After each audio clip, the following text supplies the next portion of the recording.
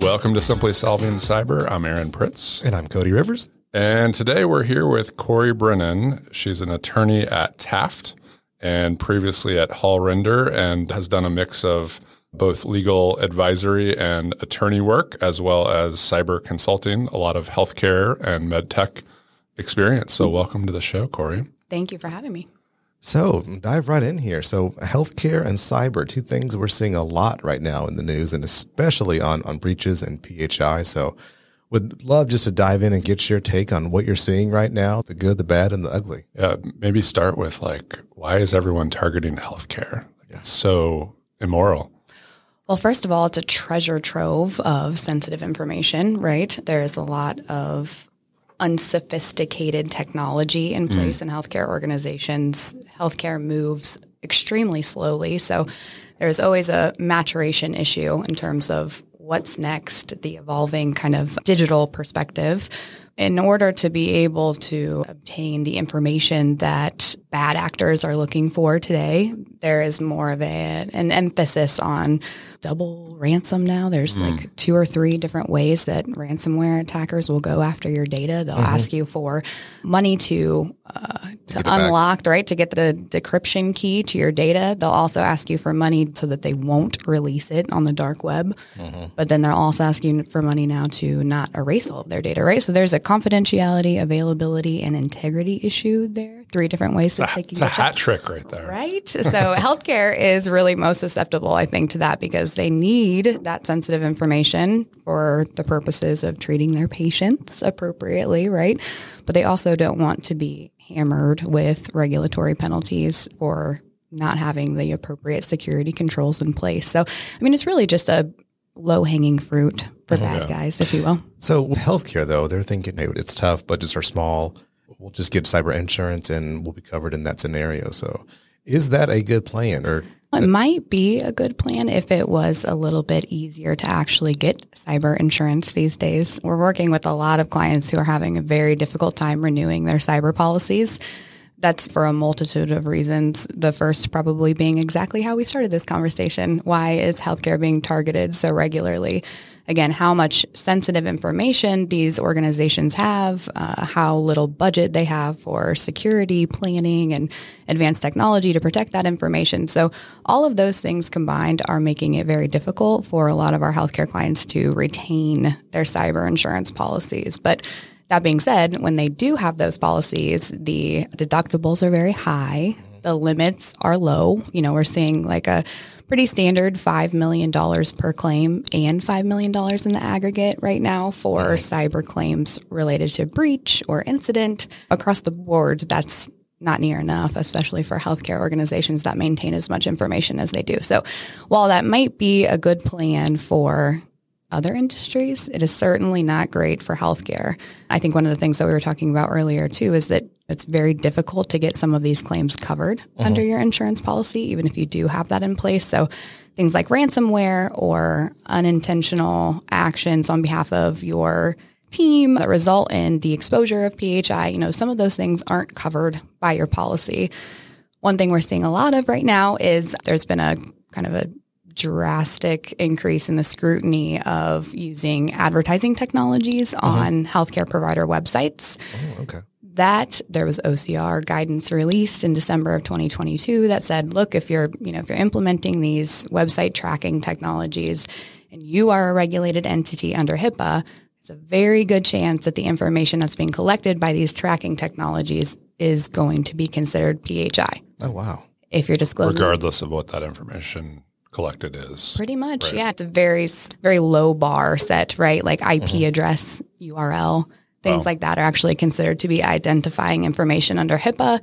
All 3 of us know that every transaction that takes place over the internet includes the IP address of at least one side of that transaction. So those kinds of things that are being reported as breaches by healthcare organizations, we tend to see they are not covered under someone's cyber insurance policy because it was an intentional act. They intentionally placed those tracking technologies on their websites. Wow. Doesn't mean that they were intentionally transmitting PHI, right? That was something that they didn't realize was happening. But that intentional placement in the first place really barred them from a claim under their insurance policy, which is wild.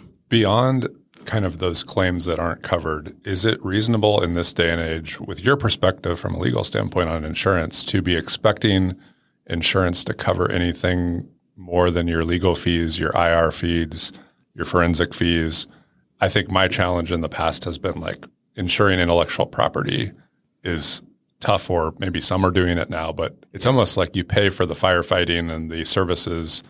Insurance can cover those things, but are you really able to cover a company's intellectual property or loss of business reputation? That seems like no one would want to take that on. No. And we're seeing more and more policies with adverse media related events, right? So some of that like PR function, some that are more heavy into the forensic investigation. But interestingly, what we don't see very often, where a lot of our clients suffer, is any kind of services that are provided or costs incurred related to investigating a potential breach or a potential issue are not covered under cyber insurance policies. Until it is what it is. Until it is what it is, and you've notified them, hey, this is where we're at. So if a lot of our clients need help to determine whether or not something is a breach, whether or not their information has been impacted or not, which you would think would be a little bit more obvious, especially like in a ransomware attack, but for healthcare organizations in particular, it's really not, because where they keep that sensitive information is not in their internal hard drives or file systems. It's more in like your electronic medical record system or other types of imaging systems, things like that, which are not always the target for ransomware attacks. So investigating that, determining what information has been impacted, how many potentially impacted individuals they are, all of that is kind of pre-breach work that's not covered under the policy. So it's been really difficult for a lot of our clients to figure out how to foot that bill. Interesting. All right. Well, so also, too, I know you probably have to give a small fine print that this is not legal advice, but for someone who's not a lawyer, help me understand earlier back to the website traffic. How does that work? Is it like because of a BAA, or how is that a breach? Yeah, that's a good question. I've been kind of living in that world lately, so it's easy for me to just skim right over it, expect you to know what I'm talking about. But basically, there's not a specific list of identifiable information under HIPAA. HIPAA actually defines PHI, protected health information, as individually identifiable health information. And then they kind of leave it up to the imagination. What they do provide is a list of information elements that you have to remove from a data set to make it de-identified. So we use that as kind of like the reverse, right? If these are the things we need to remove from a data set for it to be de-identified, these are the things that they're probably looking for and consider identifiable. In that list, there's 18 different items. One of them is IP address. One is URL. We have email addresses, first name, last name, geographic location, things like that. Again, it's 2023. We're moving into the era of digital marketing, advertising technologies, data analytics, things like that. And so a lot of these organizations have been implementing web tracking technologies like Google Analytics, Google Ads, Facebook Pixel, those kinds of technologies on their website. And what OCR has said is that in relation to HIPAA, in the event that you are collecting, transmitting, disclosing any information on a user, an individual who is visiting your website as a healthcare provider, as long as that disclosure of information through a web tracker includes any of those identifiable elements, so IP address, URL, any of that, that is considered to be PHI. So you are now disclosing PHI to a third-party web tracking technology vendor like Facebook or Google. And the only way to do that in an authorized manner is to either have written authorization from the patient every time it happens, or to have a business associate agreement in place. Wow. Unfortunately, vendors like Facebook and Google refuse to have any kind of business associate agreement. Zuckerberg's not returning your clients' calls? He is not. You know what? He is not. And actually, it's interesting because really when you first take a look at this issue, you want to point your finger at Facebook and Google and say, what the hell are you doing? This is crazy. This is ridiculous. But ever since these types of technologies have existed, they've had terms of use and privacy policies. And here's what you can and can't do when you use our technology. And one of those things is do not collect protected health information. Do not use this for the purposes of, transmitting information related to individually identifiable health information. So it's really not Facebook or Google here. I mean, really, unless you look at the fine print, we know what they were trying to do. But it's really the healthcare organizations not truly understanding that the information that they were collecting did constitute PHI. But also, I think it clearly indicates a big gap in operations within healthcare organizations with their marketing and their IT and security teams, right? Mm-hmm. There's obviously a process that most organizations have in place for like change management related to their websites. And when they produce or introduce new code on their websites, that'll go through a change management process that's reviewed. Yep. But that marketing process has never really been integrated into that. So is everyone rushing to turn this stuff off, or can you turn it all off to get compliant? Or what's the right step? Yeah, that's a good question. And I joke quite regularly that there are marketing departments across the country with my picture on a dartboard. And they're throwing darts at it regularly because most of marketing executives are on the call with our clients when they're asking the same question, what do we do now? And every time that I've looked at them and said, yeah, you should probably turn it all off, are like, you are crazy. Yeah. It's not something it shuts we're going down the ability to interact with the patients in the way that they had exactly needed to or had been accustomed to. Right. And we've had some folks that have told us, well, we might as well just turn the whole website off, which is a little drastic. But, so first things first, you need to know what you have in place, right? What are you concerned about? What tracking technologies are on your website? How are they functioning? Why are they implemented? Yep. So knowing that is the first step, and that's been one of the toughest steps because, again, that gap between marketing and compliance and IT is pretty drastic. So I imagine the marketing and InfoSec relationship is super strong. Right. They love us.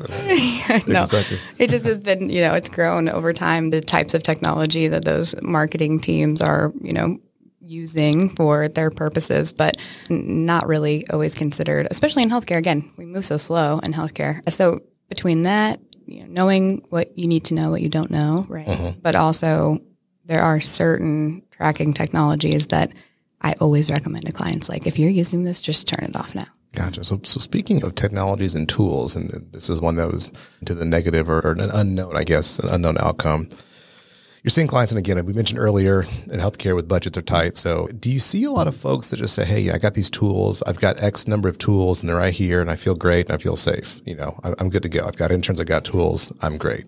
Yeah, that's one of my favorite things to tell clients is, look, it's that shiny brand new tool that you have right there. And you think that's an easy button, but unfortunately it's not, because the people and processes, the resources that are built around those tools, right, they need to be in place for a tool to function properly, to be able to unlock the full potential of any kind of tool that you have in place. So those organizations that are rushing with their budgets to just buy the bright, shiny new technology because they think that's going to solve all of their problems, unfortunately, that's just not the case. And we do see that regularly in the incident response area, right? So we have clients who experience a breach, maybe it's a ransomware attack, maybe it's a successful phishing attempt, whatever it may be, and they're confused as to why this bright, shiny new tool isn't allowing them to sufficiently recover from that attack. Why can I not press this button and it immediately stops whatever is happening, helps us to recover, restore our systems? Because you had it deployed to 10% of the assets, right?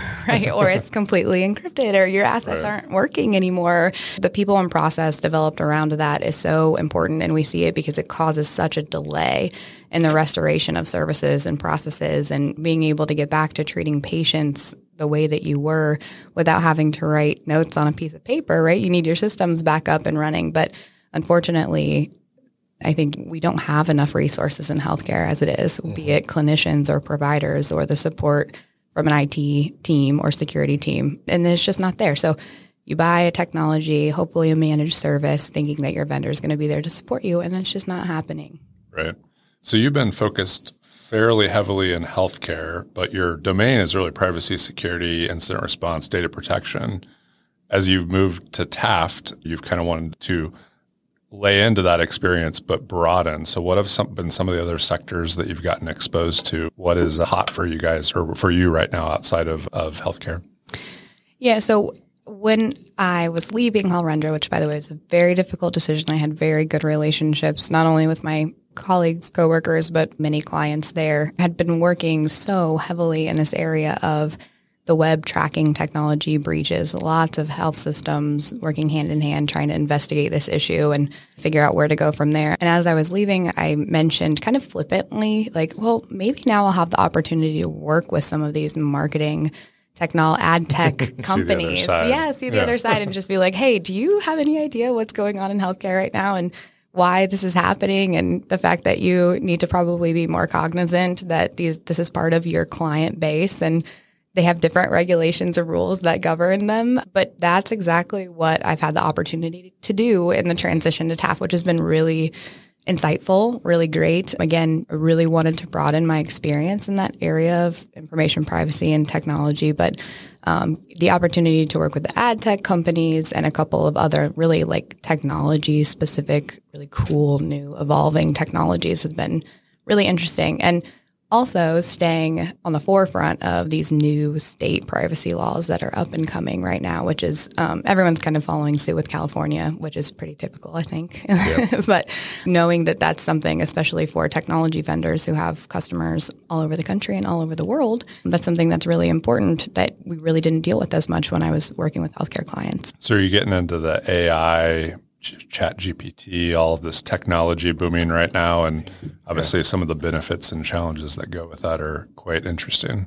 Yeah. The AI stuff primarily from like an intellectual property standpoint and how to protect that IP when you are working with customers who are purchasing this type of AI, but not as much as I am with, interestingly enough, I guess the initial development of these AI solutions. So like the initial like algorithm training. Right. What I have seen quite a bit of recently is whether I'm working with a vendor specifically or with a customer, or I guess I should say a participant, is a lot of AI solutions, again, in healthcare that are using like medical images and de-identified medical data, clinical outcomes data to feed and train these algorithms that are then creating this AI solution on the other side, right? It's been really interesting to navigate some of the potential legal concerns with using like an MRI result or an ultrasound image, totally de-identifying it, which is difficult enough because there's so much metadata in those images, but using those images, feeding this algorithm, and then seeing kind of the output of that participation, like on the other side, here's some of the reports that are generated. It's really cool. Yeah.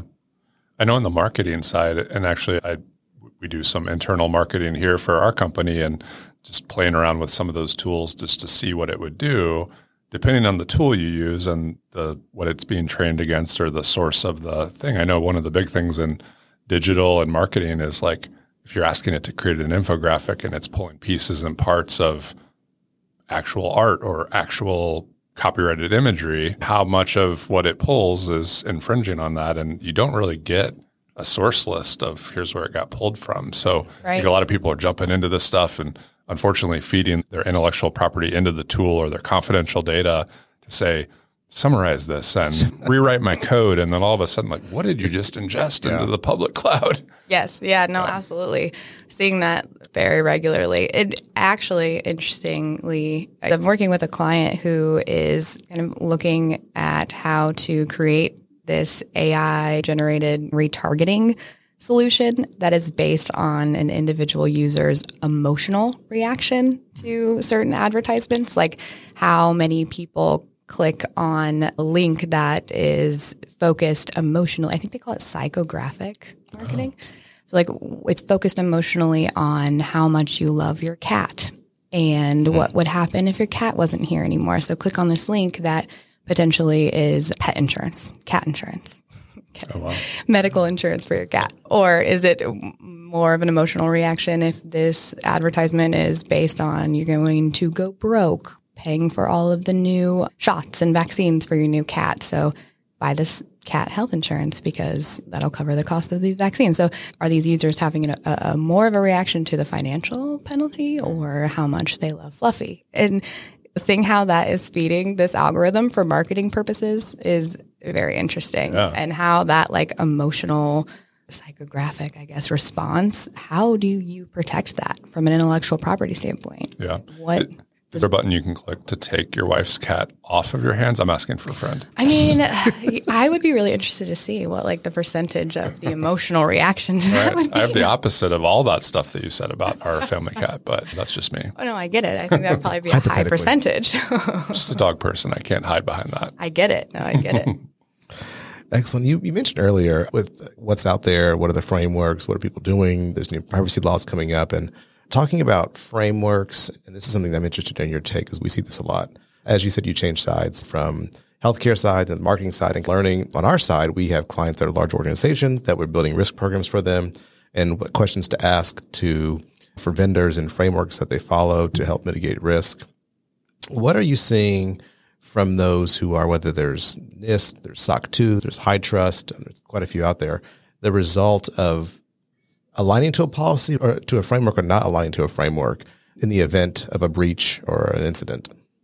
Yeah, primarily those issues come up in contractual obligations, right? Negotiating a contract, be it on the vendor side or the client side, customer side, whoever that may be. But in healthcare, we see it very often with our covered entity or regulated entity clients, so healthcare providers or business associates, looking for their technology vendors in specific to attest to a lot of extremely high standards of security safeguards to protect their information. Obviously, that's important. But what we do see now is that regulated entities are trying to leverage their business associate agreements to get vendors to agree to represent and warrant more than is really required in a business associate agreement. Really, that BAA is pretty prescriptive under HIPAA what written assurances need to be in a BAA. And so including any more than that, I typically advise against doing that. Use your master services agreement or whatever it may be to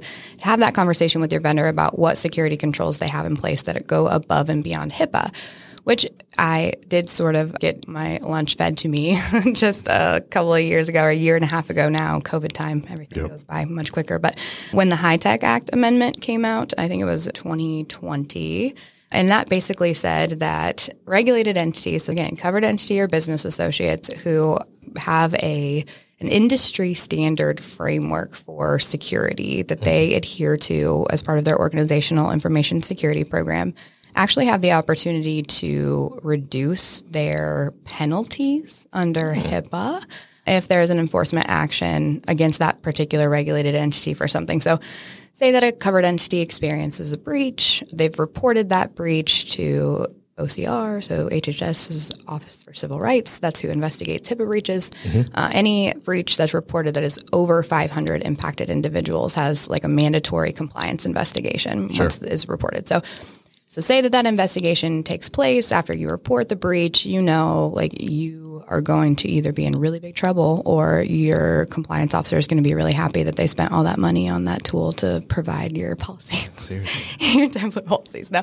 But basically what that amendment says is that if the information security program that you have in place is aligned to an industry standard framework like NIST, ISO, and then I think it says similarly situated industry recognized frameworks, which we draw those from other state privacy laws, that any penalties that would be levied against any fines for the breach, OCR has the opportunity to consider that industry standard framework that you have in place and reduce your penalties. So it's like a mitigation factor, if you will. So basically have a plan that's aligned to something that's generally accepted and you get some credit.